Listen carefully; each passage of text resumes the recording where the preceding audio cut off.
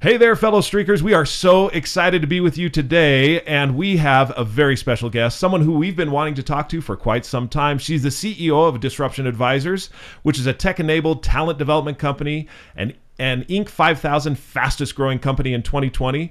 The top 10 business thinkers, according to Thinkers 50, Wall Street Journal and USA Today best-selling author of Smart Growth, which we're going to talk about a little bit more today, how to grow your people and to grow your company.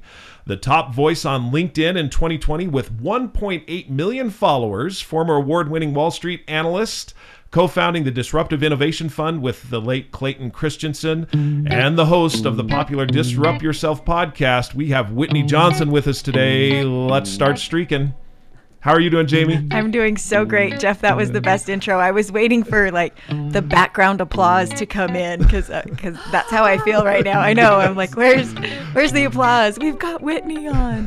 Whitney, we're so excited to have you. I'm so happy to be here. And you reminded me, yes, thank you for that introduction. And you all know that an introduction really makes a difference. I remember a few years ago, I was doing a speaking engagement, and the person who was announced me like a sports announcer, like we were at a basketball game. Yes. And now we have, and he got everybody to stand up and cheer. It was a great speech. Yep. Yes. You just feel better when you feel that energy, and it just comes alive. It's like getting walk-on music and the announcement. It's fantastic. That's right. And you just gave me walk-on music and the announcement. So thank you for that. You're welcome. Thank you for joining us. We're so glad to have you. We are so excited to have you on. Jeff and I have been talking nonstop about all the questions we want to ask and the different things that we're learning as we're reading Smart Growth and as we've been listening to your podcasts and just how it all fits in with the S-curve and streaking. And so we're super excited to be able to chat with you for a little bit today. Yeah. S is for streaking. You bet. S is for streaking. And that's one of the things I love about how the S-curve works together with streaking, which we'll get to in a little bit. But before we get there, start just a little bit with your personal journey as far as the S-curve is concerned and how that all came into being and what it was that took you in that direction. Okay. All right. So let me back up a little bit, give you a little bit of my history so that you can know how I got there. I actually studied music in college, and then once I graduated, moved to New York. My husband was in school. I needed to work because we needed food, because food is really good. And I was the designated breadwinner. And so I was a music major. I was a woman. I didn't have very much confidence. I started working on Wall Street as a secretary. And I'll get to why this is important in just a minute. So I do that for a couple of years, and I start realizing I might be doing this for a long time because PhDs take a long time. Why would I make X when 10X is a possibility? And so I started taking business courses at night, accounting, finance, and have a boss who believes in me, that allows me to move from being a secretary to an investment banker. Did that for a number of years, and then eventually ended up doing equity research. So now I'm doing equity research and picking stocks, and this is a buy, this is a sell. And early 2000s, I have this experience where we're training my fellow equity analysts. I spent a lot of time on that training, not really paid for that training. It's the apex of American Idol. A Brand Called You has just come out by Tom Peters. I spend all this time thinking about what's the brand of all of my colleagues. Are you the comeback kid? Are you the forensic analyst? Are you the, industry connection person? All this time, and I had this aha that I'm actually more interested in the momentum of people than I am of stocks. Wow. Data point number one. Yeah. I continue with what I'm doing, but I also discover The Innovator's Dilemma, written by Clayton Christensen. That was very useful for me. He talked about the idea of a silly little thing can take over the world. It's this explanatory mechanism for me because I'm covering the emerging markets. I'm looking at telecom, and I'm seeing every quarter wireless is just beating my estimates. I can't figure out what is going on. I read The Innovator's Dilemma and I say, oh, that's what's happening. Wireless is disrupting wireline. Nice. It doesn't matter that the telephone is this crummy little thing. People who can't afford a landline, who don't have access to credit, they don't care that the sound quality is bad. They just want to talk to people. Mm-hmm. So they're buying wireless phones. I understand now disruption. I'm applying it as an analyst. I have a conversation with a boss. I've been in a role for about 8 years and say, hey, I want to do something different. The boss says to me, we like you right where you are. You're really good. We don't want you to change. Exactly. I now have this disruption in my brain. And I realize, oh, disruption can also apply to people. So about a year later, I disrupt myself. I leave Wall Street. Wow. Now we'll get to the S curve. A couple years later, I have the immense privilege to launch a fund with Clayton Christensen. And we're investing and we're thinking about disruption, but we're also using the S curve that was popularized by the sociologist Rogers to think about how quickly an innovation would be adopted. Well, you now know the pattern, right? Momentum of people, not stocks. Disrupt yourself, not products. It wasn't much of a leap for me to say, I think that this S curve that we're using to help us figure out whether we should invest or when we should invest could also help us understand how individuals learn and how we grow.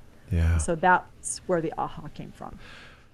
How much the courage that it took to leave a high-paying, where you're respected, trusted job and really career to disrupt yourself and go there. I mean, how did you, and it sounds kind of odd, but how did you get that courage? What was it that said, I'm going to do this? Because that's a scary moment to jump from one S curve to another. It's such a great question. I think that I definitely think there's courage. So I do not want to take that away from myself, but I think there's a couple of things that happen.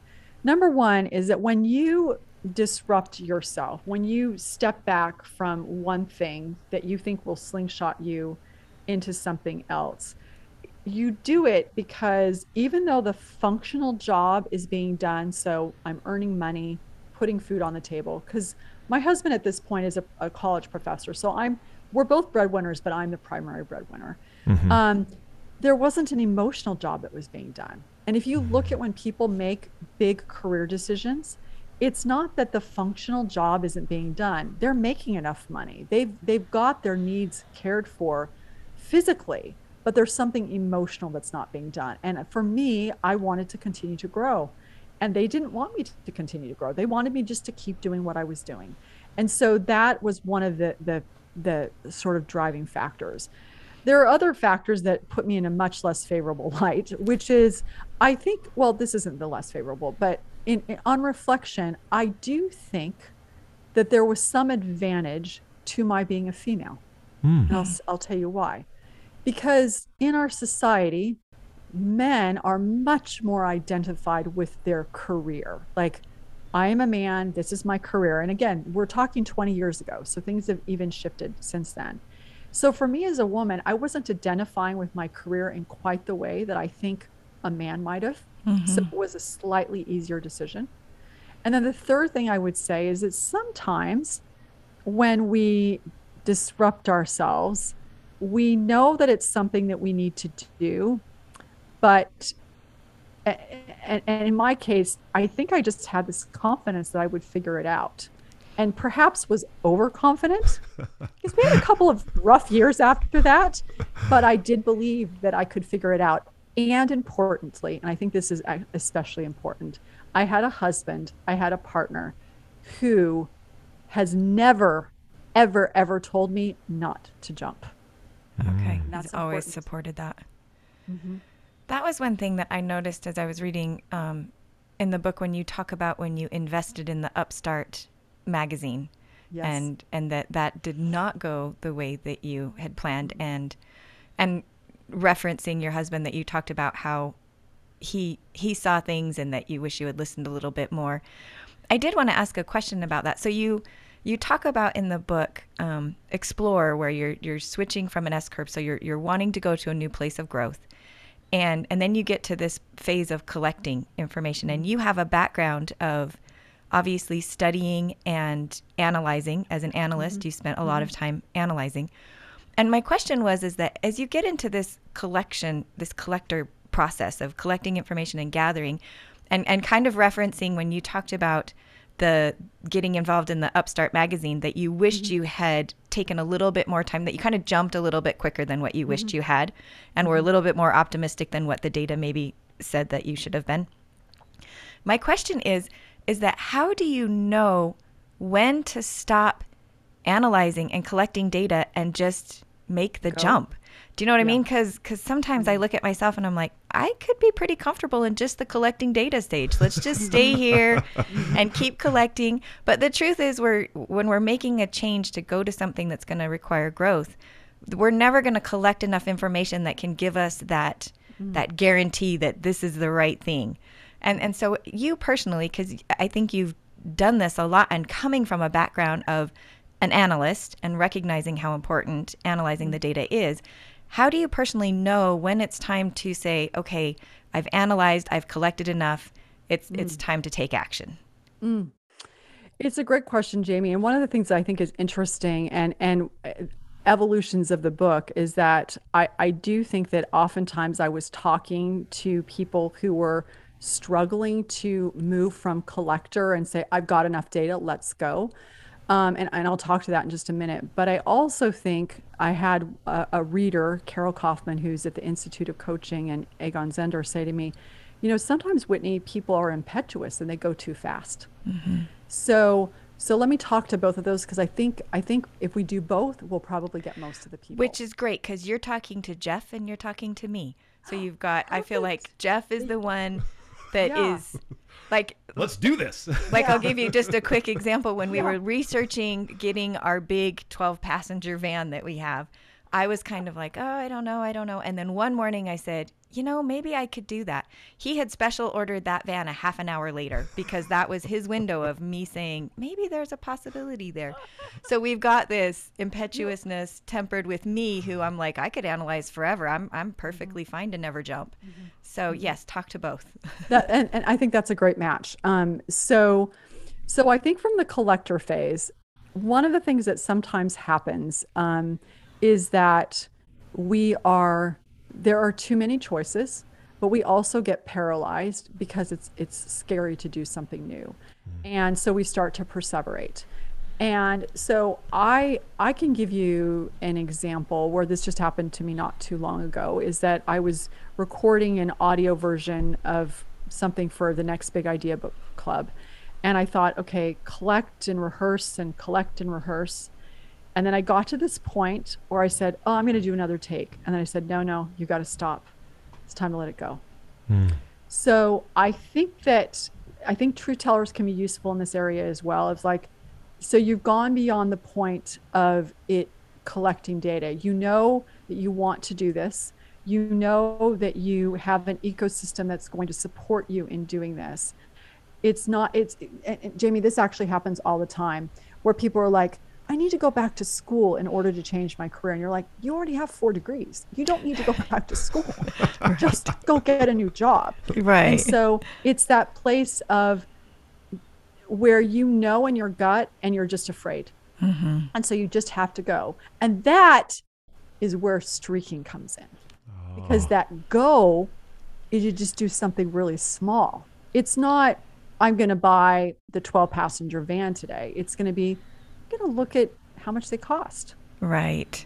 And then tomorrow I'm going to look at what color I like of a van. And then the third day, so that's how you start to get past that paralysis that can step in, is you start collecting small pieces of data, put it into a streak form, and then you probably don't say streak form, but then you start to build momentum. We can start talking about streak form, though. But I did love that. It did not get past me in your book that when you talked about you're wanting to start running, that you did say laughably simple. And I was like, yes, laughably simple. Something so small that, and I love that, because it takes away that feeling that it has to be big, that it has to be something that's impressive to other people. And it just gives you the opportunity to say, no, I'm just going to embrace this laughably small thing and start here. And then I'm going to do it again tomorrow. And then I'm going to do it again the next day.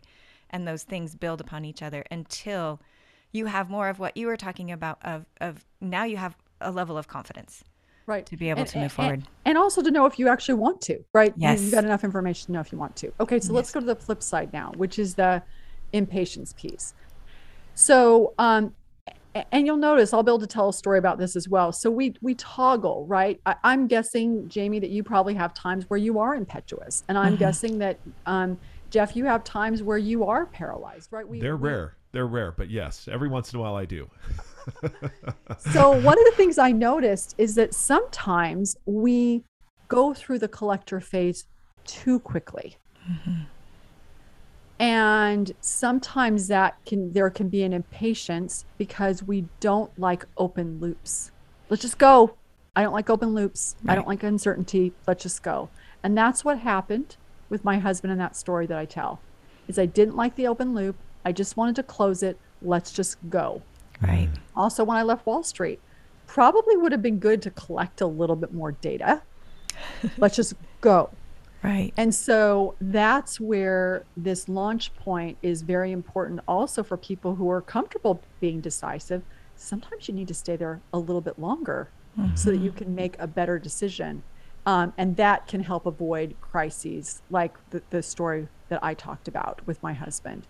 And that the reason I said it's a good match is that if you've got, if you're a person who just sort of zooms through collector, then you've got Jamie who can say, let's get a little bit more data. And if you're a person who stalls out a collector, you've got an accelerator who says, let's go. Let's go. And between the two, if you're working together well, in a good marriage, that's what happens, then you help offset and you mitigate a lot of risk and you still make progress. As we've been talking, I've been thinking to myself, it'd probably be helpful for our streakers out there to just for you, Whitney, to go through the S curve. What are the what are the three different areas the three different areas of the S curve, and what are the points along the way, so that they have a basis a little bit, because we've been talking a little bit about the launch point, and I think it'd be good to go there, and then we'll get into some of the more specifics. Yep, absolutely. All right, so here's what's happening for all of you in your brain. Every time you start something new, your brain has this predictive model, and it's saying, it has this hypothesis of like, what do I need to do to get to the top of this mountain? And so this mountain that we're talking about, this S curve, which I call the S curve of learning, that models what personal growth looks like, has three major phases. There is the launch point, which you could think of as base camp. It's sort of this horizontal line. And then there's the sweet spot, which is this vertical, almost vertical line. It's a steep, sleek back of the S. And that's the place, well, I'll get back to that in a minute. And then you've got the mastery phase, which is also horizontal line. So horizontal, steep, sleek back, and another horizontal line. So it's kind of an unusual S, but it's an S nonetheless. You can think of it as base camp, climbing the mountain, and top of the mountain. So your brain is running this predictive model. At the launch point, when you're in base camp, what's going on is you're making lots of predictions, many of which are inaccurate.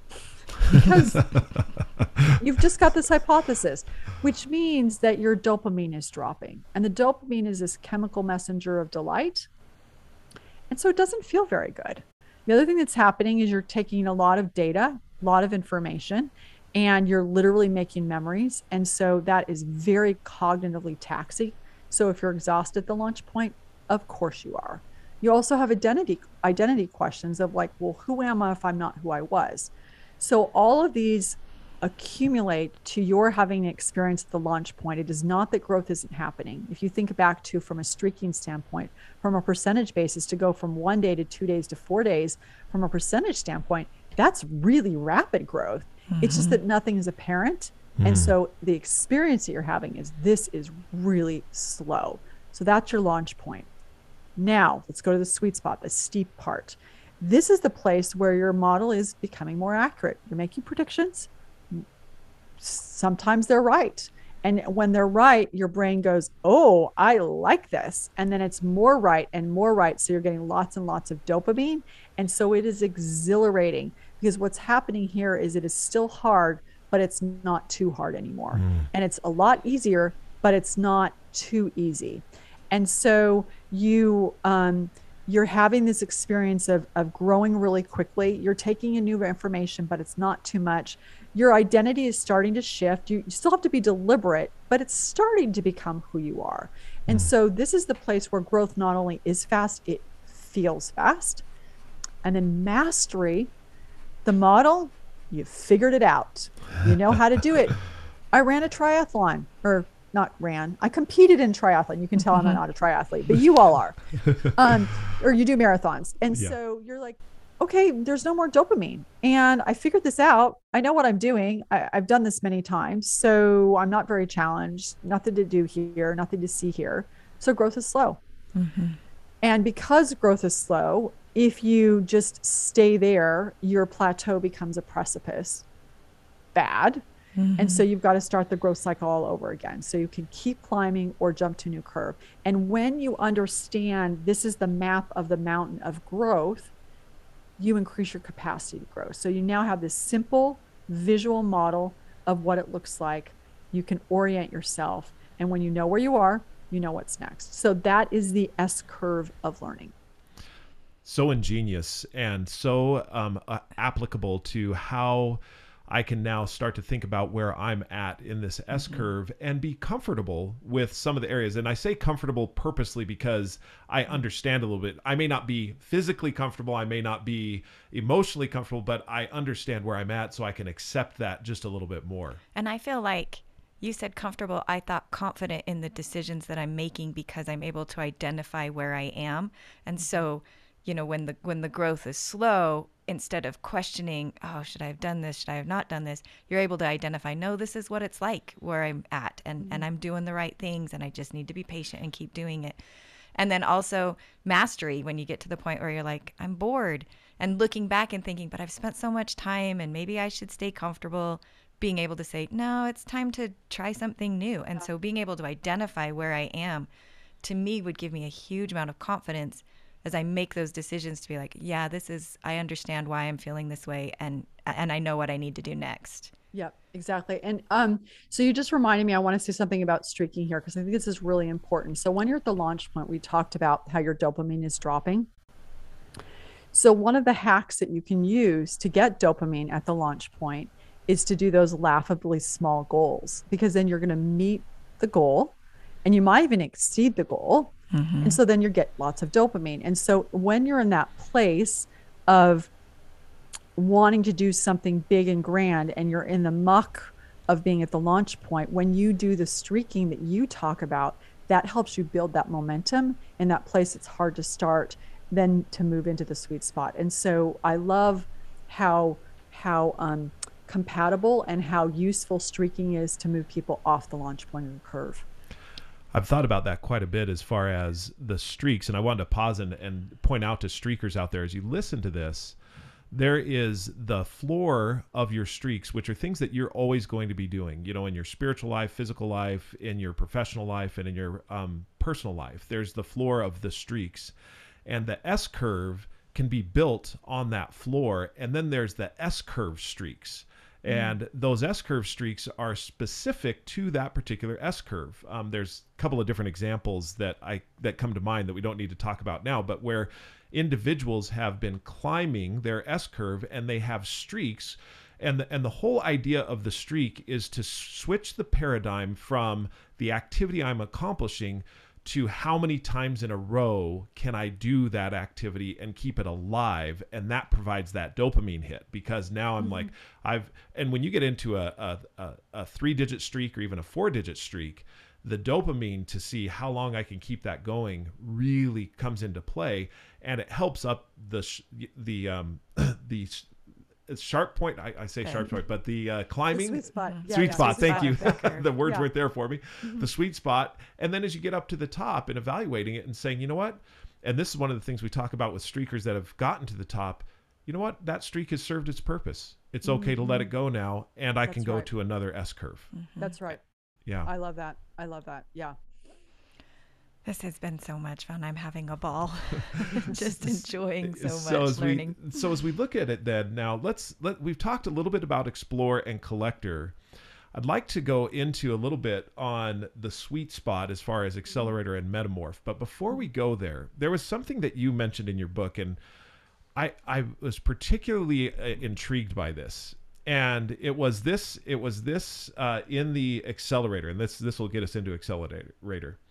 One of the things that I learned from my career in finance was that if you finish strong, if you get your buy and sell decisions right, everything in between, the sweet spot, for example, takes care of itself. That was very intriguing to me, because it's almost like if I'm deliberate in one area and really focused, then some of the other areas take care of itself. Give us some surround sound on that. What were some of the things that led to that particular statement, and what were some of the things you're thinking about? Okay, so let me give you the background of the statement, and then I can give some examples. So this is based on research from Myron Scholes, who won a Nobel Prize, the Myron Scholes option model. So the research that he did was he looked at the stock market from 1857 to a few years ago, and on average, the market returned 5%. So if you had invested $100 in 1857, it would be $300,000 today. Pretty substantial. Yeah. But then he did two other tests. He said, if over this period, every 4.5 years, you took a month-long vacation and you sold your stocks before you left and then bought them back when you came back, you would have very different returns.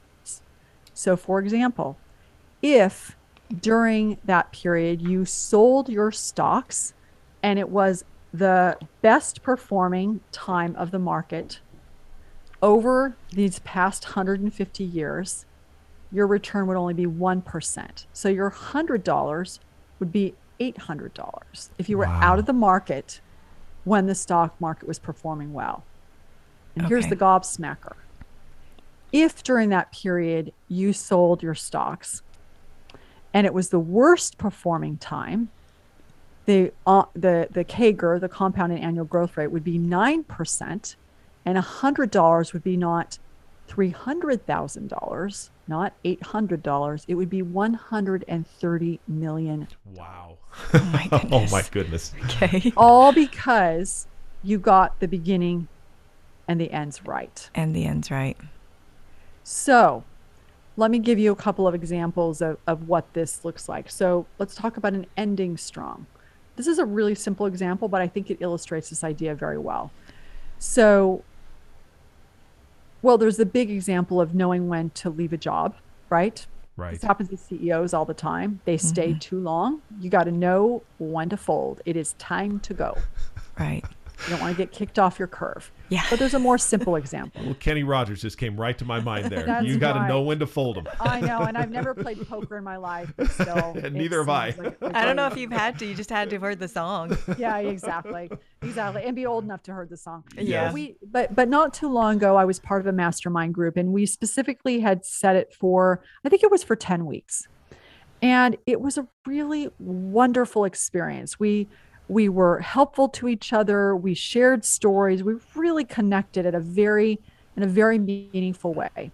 And when it was over, a number of people said, "Well, should we continue this? Let's just keep going. Let's reach out to people." And I was the brave person, and I raised my hand and I said, "You know what? This has been wonderful, but I think we should end now.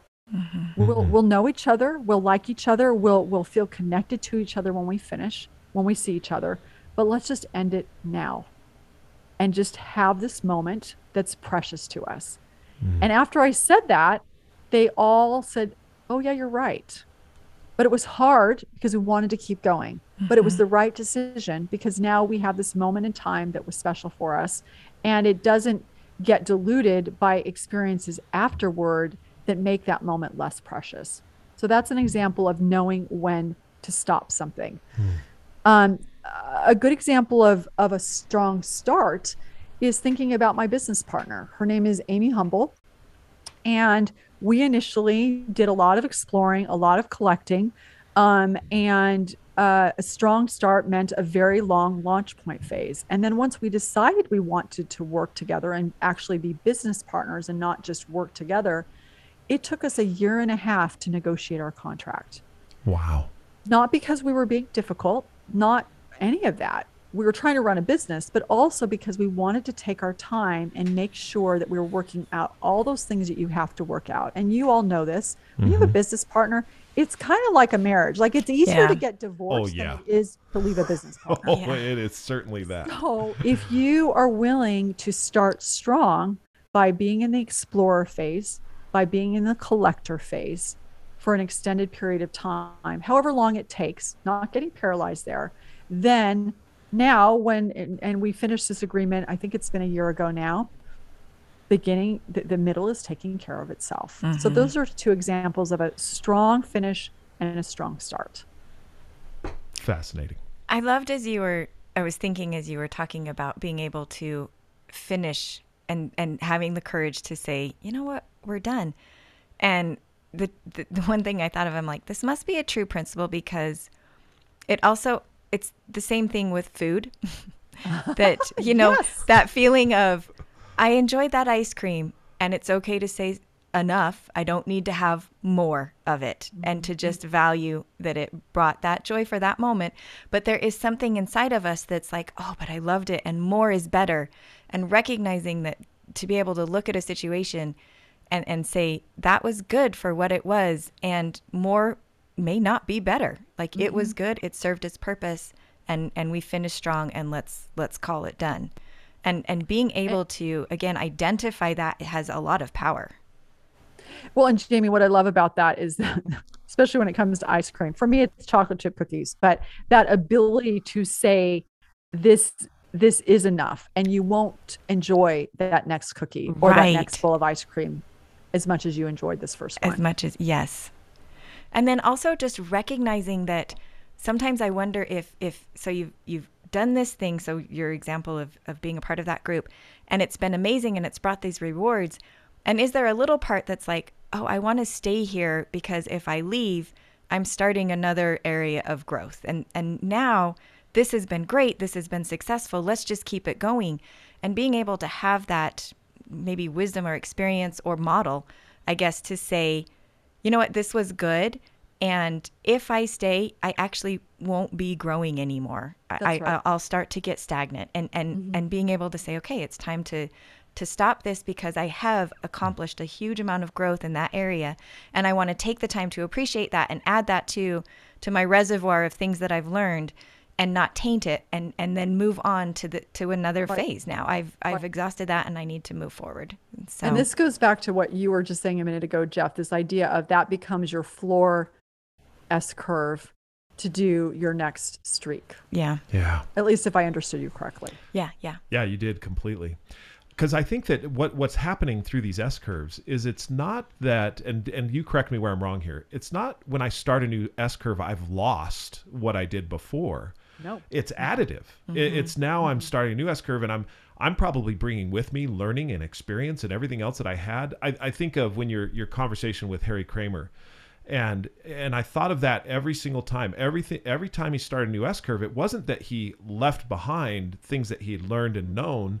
It's that he now started with that knowledge, but it was a new S curve, and I've actually stepped up, and I'm on a new floorboard of streaks that are now going to get me to another area of learning. Is that, I mean, am I kind of capturing that right? Absolutely, absolutely. And for those so within my faith tradition, the way I would think about it is it's basically this idea of this escalator that's modeling for you what I would describe as eternal progression. So Yes. you're just building and then building and then building, and no S curve that you're on, whether often you're going to be on many S curves that are not the right S curve for you right now. But it doesn't mean you didn't learn anything. You just build on that to go in a different direction. So it's this escalator up to continually progress. Right. And I like that. I like that the model is there to help you to identify what you were meant to learn, and what you did learn in that opportunity, because I love that you've used examples of successful S curves and examples of times where you're like, that didn't go well, and I decided not to do that, as well as opportunities to help you decide between a couple options of S curves that were in front of you, but recognizing, you know what, I probably can't do both of these at the same time, and being able to evaluate which one you want to pursue in that moment. And so Yeah. I love the model giving you this place to look at it and say, okay, that one was successful and I learned this from it, and this one wasn't, and this is why it wasn't. And so then taking that knowledge forward and being able to make better decisions going forward. Right. So, Jamie, it's interesting that you're bringing up two stories that are in the book that would not have been there. And let me just editorialize for a minute, because I think this is important, is that when we go through these experiences, I'm holding inside of me all the things that didn't work. I know they're there. But as I wrote the book, I thought, well, I don't need to show people all this. Like, I know it's there. They don't need to see it. But one of the people who was reading a draft of the book, her name is Julie Berry, she said to me, she didn't say it quite like this, but she said it's too chirpy. Oh. In other words, you need to talk about the struggle. Don't just make it sound like it's this joyride where it's just everything is easy. You need to talk about the hard parts. And so those two stories that you referred to of the magazine and then making that decision to either do investing or this book are both in the book because of that conversation, which goes back to the importance of feedback. Yes. Which I have a personal streak to work on feedback. And so I valued that section immensely, just because it's such a huge, it's such a double-edged sword. It's something that feedback in general is something that is so valuable and so needed, but yet can be so difficult to work through. And that honestly was one of the reasons that I set that streak, was not to necessarily get more feedback, but to understand how to handle it better, to understand how to weed through and look at something and say, that was valuable feedback, or that was just that person's opinion. And then on top of it, when it's valuable feedback, to be like, okay, that doesn't mean that I'm a terrible person. It just means that I've got this area that I need to improve in, or that doesn't mean that I did a terrible job. It just means I could have done it better. And so it's a process, definitely a process. Well, and what I love about that is it's also, and you're kind of saying this, but framing it for me is it's an opportunity every day to test your sense of identity and worth. Because as you're processing all of that, it's allowing you to practice, what do I want to do with this? And does this mean that my sense of self is intact or not? And how is it impacting that? And so it's a great practice in resilience and identity as well, as I'm hearing you say that. I love that. So that leads me to another thing that Jeff and I had been talking about extensively the other day.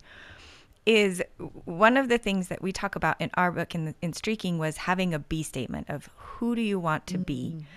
And when we were talking with you on your podcast, and you reference it in your book as well, is the power of saying I am.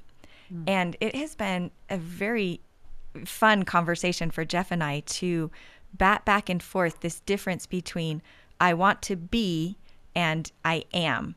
And so I wanted to ask you a little bit to kind of talk a little bit about the power of what would be the benefit of saying I am versus saying I want to be, and where do you find kind of a place for both of those statements? Does that make sense? Yeah, it does. So let me start with the I am. I don't have an immediate answer for I want to be. But we'll actually I do. I think for me, I want to be is something where you're kind of toying with the idea of I want to be this, and you're asking yourself, do I actually want to be on this S curve? I think I want to be this, but I don't know for sure. For me, the I am statement is once you have made the decision, like I am a person who receives feedback well, period, full stop, done. So you've made a decision, you've committed.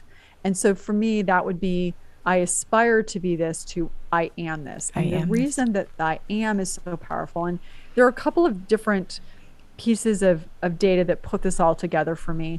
One was some great research from Gregory Walton out of Stanford, where he talked about the difference between saying I run and I am a runner. So it changed your identity. I remember learning a lot from Bob Proctor, who talked a lot about the importance of I am this, of believing you already are something, because then your subconscious mind has to make it true, because your subconscious mind doesn't know the difference between a truth and a lie. I remember being influenced by Brooke Snow's work of this idea of I am is in the Judeo-Christian tradition, it's a creative statement, and it's a name for God. And so when you're saying I am, you're literally using words that are evoking a creative power. And I would love to, if you're okay, just share a quick story from the book that I think really illustrates this. Yeah, we love love that. Yeah. I was going to ask you for the story anyway, so please. Yeah, okay, perfect. Okay. So there's this wonderful story, a person that I interviewed, his name is Marcus Whitney, great last name. I was going to say, you know what, when I was reading that, just a little quick interrupt, is I kept on, I'm like, okay, is this Whitney or no, it's Marcus, because I kept going back and forth between those two. I know. I tried to get my editors to let me just say Marcus, and then I said, conventionally we can't do that, so you have to do Whitney, but it was very confusing. There you go. So anyway, so here's a guy. He's 24 years old. He had he'd gone to college, but he dropped out because he was at the University of Virginia, but he dropped out because he discovered that he liked weed and rap more than he liked school. But now he's 24 years old, and he has one child, another one on the way. He's married, and he is working as a waiter and living in an efficiency hotel. I didn't know what that is, but now I will tell you, it's a week-to-week housing. Yep. Okay. So life is not good. He is just like, I was going to go to UVA and become an architect, and now I'm working as a waiter in an efficiency hotel. I got to do something. So he said, well, I think I want to become a computer programmer. Now, fortunately for him, when he was 10 years old, his uncle Otis worked, I love that name, Otis. Otis worked at IBM, and he had given him a computer. And so he played around with the computer. And so he had some knowledge of computer programming and thought, okay, maybe I'm going to go back and do computer programming. But here he is. He's 24 years old. He's an African-American male. People do not look at him and think he's a computer programmer. Mm-hmm. He's working all day, but he's also studying for 5 or 6 hours at night and wants to become a programmer. And then he says this. He says, he didn't say, I want to become a programmer. He said, I am a programmer. And here's what I'm going to read the direct quote. He says, there was more to it than just hard work. My mindset was critical. There wasn't a lot of evidence around me that I could be successful in making this transition. I had to create a mind state that would support my endeavor. I didn't achieve that by believing I was becoming a programmer. I achieved that by believing I already was a programmer. This is very important. By believing I already was, even though it wasn't obvious to others, I bypassed many of the limiting thoughts and doubts about my ability to become a programmer. I never said I was a great or even good programmer. I just believed I was a programmer. And this small tweak of believing we already are what we want to be has significant effects. So he became a programmer. His first gig was his wife needed a midwife. The midwife needed a website. Services were exchanged. He went on to be one of the very early employees at a company called Emma Email Marketing, the CTO. Today, he runs a venture fund for healthcare. He's a part owner in the Nashville Major League Soccer team. It all started with this I am. And I think one of the things that's really important, I think this goes to the streaking idea and, I think I want to be versus I am, is this notion of you don't have to initially believe that you can do it. You just need to believe that you believe. Believe that you can believe that you can do it. That so you've changed my mind about something. And this is rather significant because one of the things that I've always looked at as we started streaking, and there's who I want to be, and then what do I do to be that person. So the streaking side is the do. What am I doing consistently, consecutively to be this person? And I always felt by writing I am, even though I knew I wasn't there, that I was an imposter. And so I'm going to write I want to be. I'm going to be, I want to be a loving, caring husband and father. I want to be a professional who is engaging and enthusiastic in speaking, teaching, and writing. But what you've just done has helped me to bridge a gap that I've had in my brain. And that is that I've made the decision to be those things. And so I can actually write now, I am these things. I mean, one of the quotes that you brought out, and especially with Marcus's story, saying that I am a writer makes it more likely, and this is right from Spark Growth as too, that the book will get finished than saying I write. As a Christian, I find it powerful that Jesus repeatedly proclaims himself with the I am statements. I am the good shepherd. I am the bread of life. I am the living water. To grow smarter and faster, we need to use I am statements to help us self-actualize. You're a pianist. You're a runner. You're a collector. And I just want to say thank you because, Whitney, you have, with what you put together there, it helped me to recognize that I'm not an imposter. I know that I've got a ways to go, but I can state I am, even though, and I look at Christ, okay, here's a perfect being. He can say it. He's not an imposter. No. But for me, I can start with, you know what? I am a father. I am a professional who enjoys and wants to engage with individuals in a meaningful way. And that's such a more powerful statement. I'm going to Yeah, coach me a little bit. Yeah. I am a professional who engages with people in a meaningful way. Yes. Boom. Boom. Stated. Mm-hmm. So critical. And then initially it will feel scary, but when there's a wonderful statement. I call it the Korihor principle, which is where you say it so many times you believe it. You believe true. it? Yes, Yeah. It's a great principle.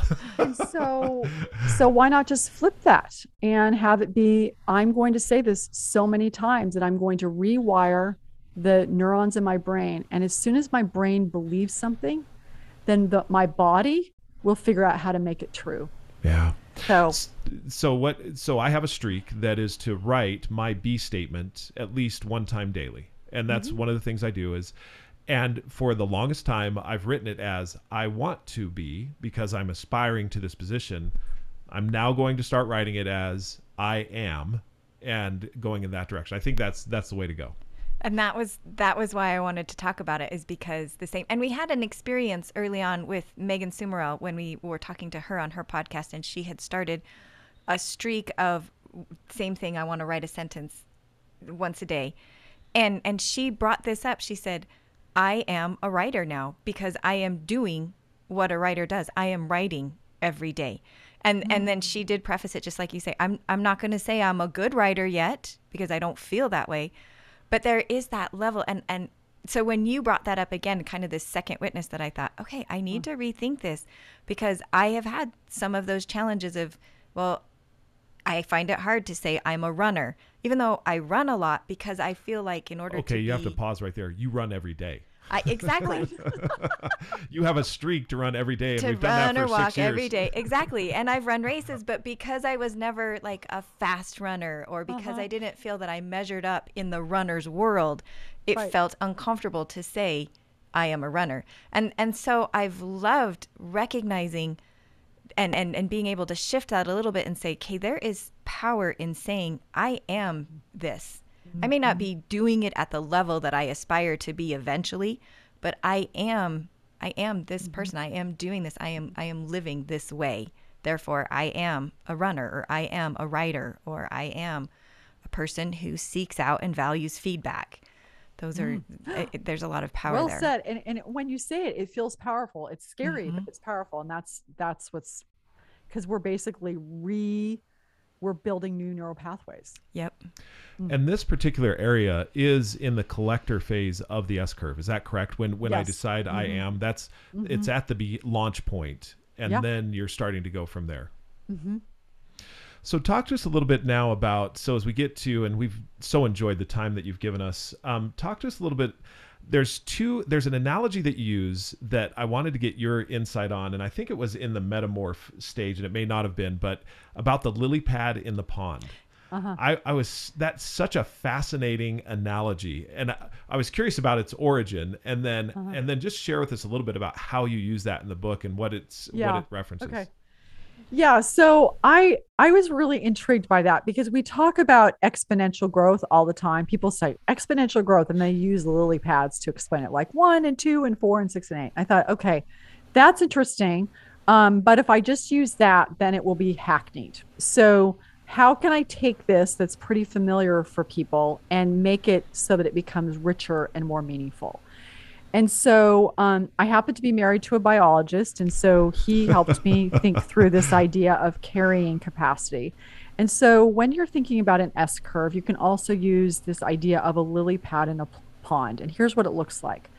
At the launch point of an S-curve, what's happening with the lily pad? Well, there are no lily pads. There are just these stems who are in the water that are trying to make their way down into the mud and muck of a pond and to put in roots.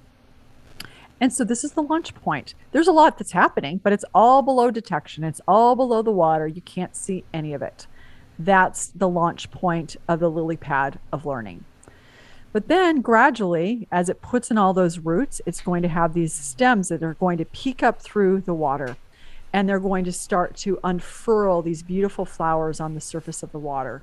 And what's so captivating about this particular time is you're going to have 1 and then 2 and then 4 and then 8 and then 16. And right now, early on in the sweet spot, there's also still plenty of carrying capacity, meaning there's plenty of sunlight, there's plenty of water, so the lily pads can just proliferate. But then the pond is going to get full. And once the pond gets full, you're in mastery. There can't be any more lilies because there's not enough sun. There's not enough sun to go around for them. There's not enough water for them to go around. And so now you're basically going to stop growing. Over time, you can get algae ridden. But if you want to continue to grow the lily pads, you need to find a new pond. So that's the metaphor that you can use to think about growth is, yes, you can think about a mountain. Yes, you can think about a wave, but you can also use the lily pond. I like that. As you look at that and consider it, and this is again just drawing the parallels with streaking. As I look at it, the compound interest, right? The eighth wonder of the world. It's totally that. I'm getting going. I have my streak. I'm doing my one little thing on a daily basis, and that compounds over time to where I'm now in the sweet spot, and then finally up in the mountaineering or at the top where I'm at mastery. And that mastery is where I can now decide whether or not I want to continue that particular streak. And there's always the floor of the streaks that I keep going on. So I also like it too because in our previous house we had a stream, and at the bottom of the stream there was a pond. And I thought it would be kind of easy to just add stuff to that pond, but I recognized very quickly that creating an ecosystem is very difficult and requires a lot of balance and a lot of attention and a lot of everything kind of needing to be in the right place. But I like a lot the visual of the roots being down there and you can't quite yet see what's happening. And then you start to see the lily pads growing and you get to see the beauty of it. And then it continues to grow, but then also recognizing that it reaches a place where you've added this beauty to the world in this spot, but now you need to go to a different spot and add beauty like in that. a different place. So I like the idea of growth can be a mountain, and I've climbed a 14er a couple times, and that is a lot of work, and there's a lot involved in it.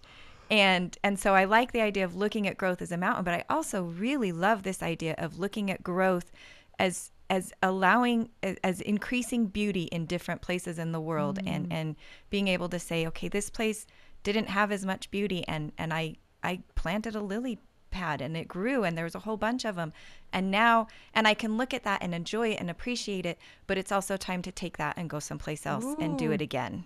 Jamie, I love that insight. Thank you for that. I'm going to remember that. Before you go on, here's the question. Are you a climber? I am a climber. that was good. The right answer. I am a was climber. good. I climb mountains. I'll tell you, the mountain that we climbed, it was interesting because I did see a metamorphosis of Jamie through this climb. So we were going up Mount Quandary. And Mount Quandary is one of the easier 14ers in Colorado. And we decided to climb it as a family. And Chance is our youngest, and he was 9 at the time. And we were climbing. We got to a point on the climb. Let's call it, we were getting to the peak. We were still in the sweet spot, but it was one of those areas where we were coming up on the top. And Chance was done. He was through. The weather had changed enough. Ugly. We were cold, and your fingers start to puff up when you get to a certain. I mean, there's just some levels of discomfort that were included with that. So Jamie and Chance, this was a moment that I'll never forget, because Chance was like, I'm done. I'm going back down. I'm not going to do this. And we could see the peak. We could see where the top was. But it was still far enough away that you knew. It's like, it's that same thing when you run a marathon. You get to mile 20 and people are like, you're almost there. And you're like, I still have 6 miles. I mean, to you, I'm almost there. But to me, I recognize that those 6 miles, and I felt that same way. We were at mile 20. You could see the end, but you also had the experience and the knowledge to know I've got to dig deep to get to there. It's not as close as what it looks. Right. Yeah. So they were sitting on a rock. And Chance was crying, and he didn't want to go on. And Jamie took him and looked at him straight in the eyes and said, I'm scared to do this. I'm cold, I'm tired. I know you're scared, you're cold, you're tired, but we're going to do this together and we are going to finish this. Oh, It was a moment that I will cherish forever. And they went. They climbed up the rest of it, and it was just a beautiful moment. I'm supposing in the S curve of learning, those moments come. There's those moments where you're just like, I don't want to go on. that is so good. And I just want to pause for a nanosecond. I think that's a really, really important story for you to put into your next book. And the reason I think it's important, I hope it's already there, is that that's what leadership is. People are talking about, well, how do I get my people to talk about mental well-being? How do I get my people to change? You talk about your mental well-being, you change, you share the experience that you're having. And Jamie, in that moment, that was such leadership. And I think it's so compelling and so powerful. I do hope that you'll include that in your next book. Thank you.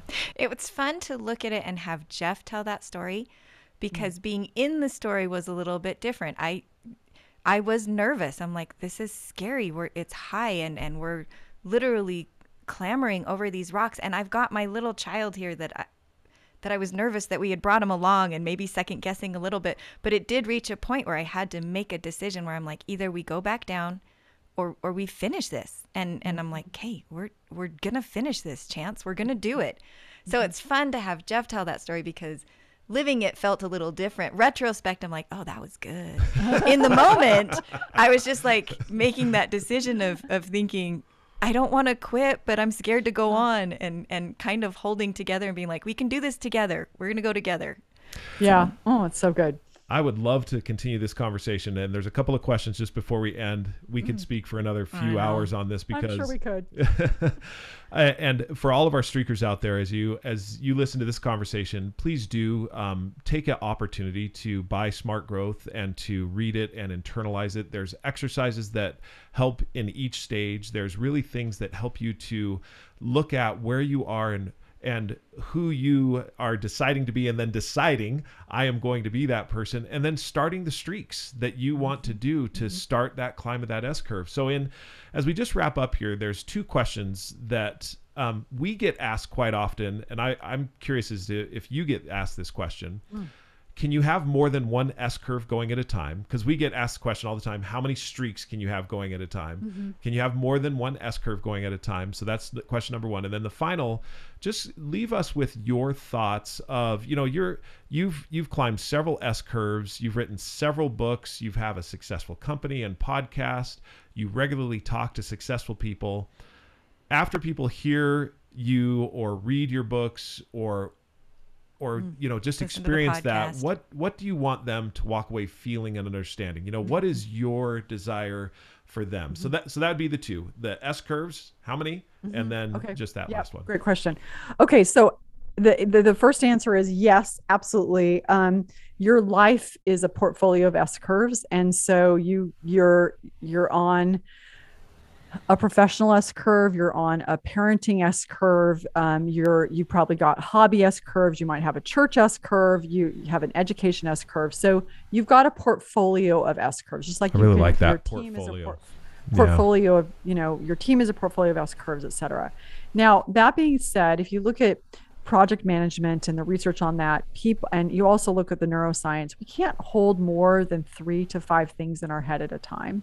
And so as you're thinking about your portfolio of S curves, you want to say, all right, I probably am not going to be able to do 3 more than 4 very well. And I also want to ask myself, if I'm at the launch point on one curve that is really taxing for me, I might want to try to find one place where I'm in mastery that isn't taxing, and then 1 or 2 where I'm very much in the sweet spot, so that you can manage that, and you're diversifying your S curves just like you would diversify a portfolio.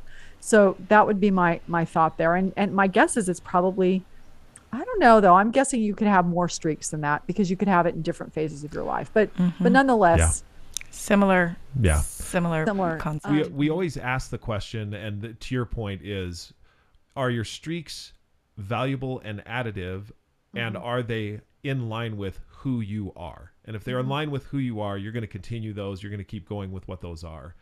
And I enjoy that. What's my portfolio of S curves and where are they performing in each one of those? And that's what I was going to say too with the streaks is that as I look at the different streaks that I have, there's times that I am just maintaining that streak. It's not necessarily getting a huge amount of energy or effort, but I am continuing to maintain it.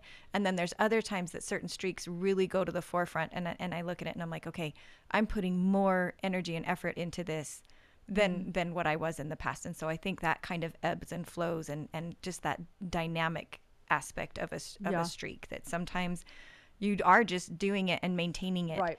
And oftentimes I've had an experience personally that I was maintaining a streak, but then I received a new responsibility, and now that streak different will be S curve. a different and S so curve. now I'm going up that S curve with a different streak. And that streak is going to receive a lot more attention and time and energy. However, I'm so grateful that I've been doing the minimal on it because it's been a part of my life. So making it a bigger part now is much easier, and I'm more confident to move forward because I've been having that as kind of that floor that I can stand on. And now as I stand on that, I can reach for something a little bit further out of reach. Yeah, I love it. So in the spirit of this conversation, so I've just downloaded your app, so I haven't used it yet, but I'll tell you 3 streaks that I have. One is that I have, since the pandemic, had a streak, and I think I've pretty much done it every day, is to play the piano every day. And sometimes when I say play the piano every day, it is literally 5 seconds, and that's okay, because it's every day. It's every day. And then I have 2 other streaks. One is that I have a Come Follow Me scripture app, which I think I'm on day 88. And then I have, I'm learning Korean. And so I have a streak there. And I think I'm on day 88. When I say learning Korean, basically doing 3 minutes a day. But again, I can recognize letters now because I'm doing a little bit every day. So in the spirit of discussing streaking, I thought I would share a few of mine. Thank you for sharing your Thank streaks you. with us. Yes. And in the app, this is the beautiful part, is you can share those, and there's a community of people that celebrate. With the 3 laws of streaking, the community of celebration is just so powerful. And that's what I love about S curves, is you can start to share your S curves and how powerful that is to have the celebration. Yeah. Oh, so fun. Yeah. Okay. So you wanted me to answer the last question. I have 2 thoughts on this. First of all, I think my goal is, or my purpose is, and I talk about this in the book, is that I want for people who interact with me, and sometimes I do this really well and sometimes I don't do it well, but this is what I want, is I need to say I am. See, now I'm self-correcting as well. I can hear you coaching me as I'm talking. Is that for every single person that I interact with to have a greater sense of their possibility, of who they are and of their sense of possibility. And I think about a conversation or an interaction that I had with Bob Proctor, who just now passed away. That was such a great podcast, by the way. What you did with Bob Proctor. I listened to that, I think 2 or 3 times. I'm going to listen to it again. So phenomenal. Good. What a neat individual. Yeah, he really was. And he saw me. He saw me for who I was and who I could be. And that was such a gift. And it's hard to do that with everybody you meet, like the grocery store clerk, but that is my aspiration. And then in terms of this book, my goal for this book is that I believe that growth is our default setting. I believe that human growth is unbounded. I believe that if you understand what growth looks like, you increase your capacity to grow. And so this book is meant to give you a map of what growth looks like so that you can make progress. That's the goal. That is beautiful. What a wonderful way to end our podcast for today. Thank you, Whitney, so much for joining us. For all of our streakers out there, Whitney Johnson's book, Smart Growth, as well as I loved your Disrupt Yourself book as well. That was a huge one for me. I'd recommend both of them. As you put the 3 together, streaking, smart growth, and disrupt yourself, you've got a really good basis to be able to have consecutive consistency in your life to really move forward on that. I just want to say thank you, Whitney, to you. And Jamie, any thoughts that you have as we close up? Just the same thing. Thank you so much. I love having conversations where I my thoughts can be challenged a little bit, and I can look at something differently and think, okay. And for me, that going from I want to be to I am is something I'm going to continue to think about and really ponder. And then I love that your goal and your aspiration and your desire is to help people to see their full potential, and that you start by looking at people and seeing potential in them. And I think I admire that and appreciate it, and think that is a wonderful thing to lead the world. So thank you for being on this podcast, and for us having the chance to talk with you. This has been a treasure. Thank you. It was very, very fun. Awesome. All right, Streakers. So that's it for today. Remember that the app has just recently been upgraded, which means you can now follow your fellow Streakers. And we'd love for you to follow us, follow our streaks, follow where they are. Give us a attaboy or a thumbs up, as we'll do the same for you. You can also start your streaks. If you want to get a hold of Jamie or I, please do so with, you can shoot us an email at Jeffrey. I was going to do your email address. Jeffrey at JFFERY@streakingmastery.com, or Jamie at JAMI@streakingmastery.com. Although we should do that sometime. We should flip it, and I'll give you yours. Yeah. Anyway, so thanks everyone for joining us. Have a wonderful day, and keep streaking.